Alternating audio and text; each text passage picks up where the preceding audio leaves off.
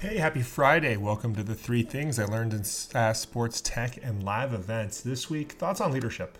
I have been the CEO, co-founder of a business now for 16 years. Learned a lot of lessons the hard way along the way. Have 4 things I learned on leadership.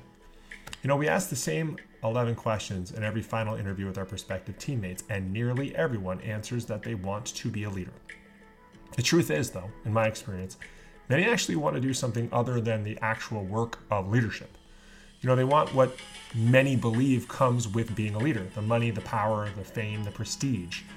But if we strip away what society has adorned to leadership, what we've been told it is, and we're given options to choose other paths that are as lucrative or have as much power or the like, many would choose another path. And we've seen it happen over and over at Ticket Manager as we've given people freedom to pursue what they want.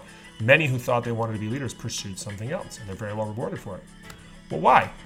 Why is leadership so hard, and why do people not like it? Well, there are 4 things startup leaders have to deal with that, in my opinion, most people really don't want to do. Number 1, you can't be friends first. Everybody says, I'm still friends with my boss or my underlings or whatever. That's true. We promote from within a lot. And our first advice to the new leaders is your relationship changes today. You can still be friends, but you are their boss first.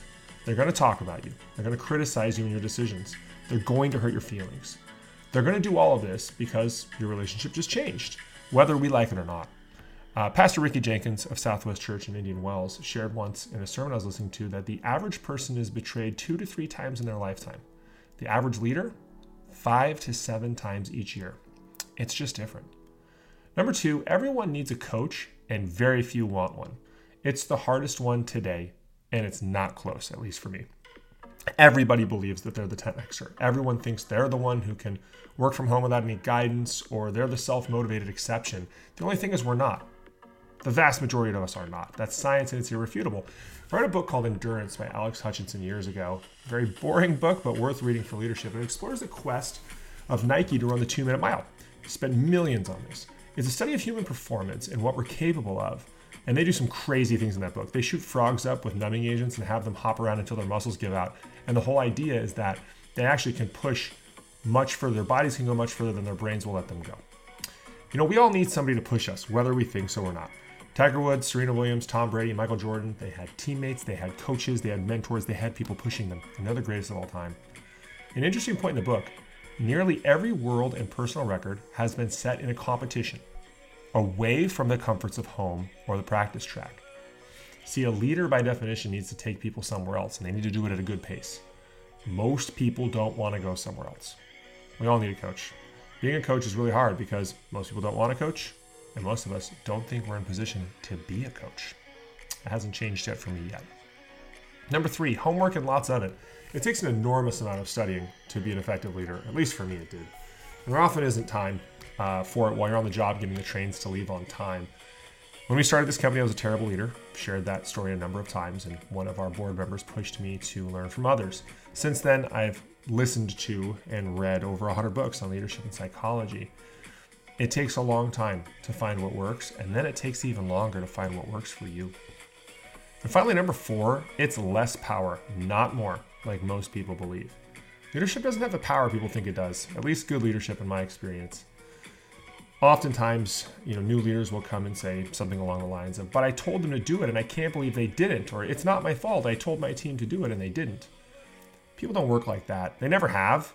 In the past, there was a little more understanding for that in society, but there's not anymore. We all have the ability to change jobs. We're not indentured servants. So many new leaders think their title and position are what demand respect and submission of their team, and they are wrong. Being a leader requires a lot of humility and submission to others, and that's hard, and a lot of people don't like it. There are endless ways to lead a group of people to great things. Telling them what to do is not one of them, yet it's what people do over and over again. Tony Robbins often jokes, I've been to a few of his conferences, that people often come to him and say something along the lines of, I've tried everything and it doesn't work. He responds with, really? Everything? List everything.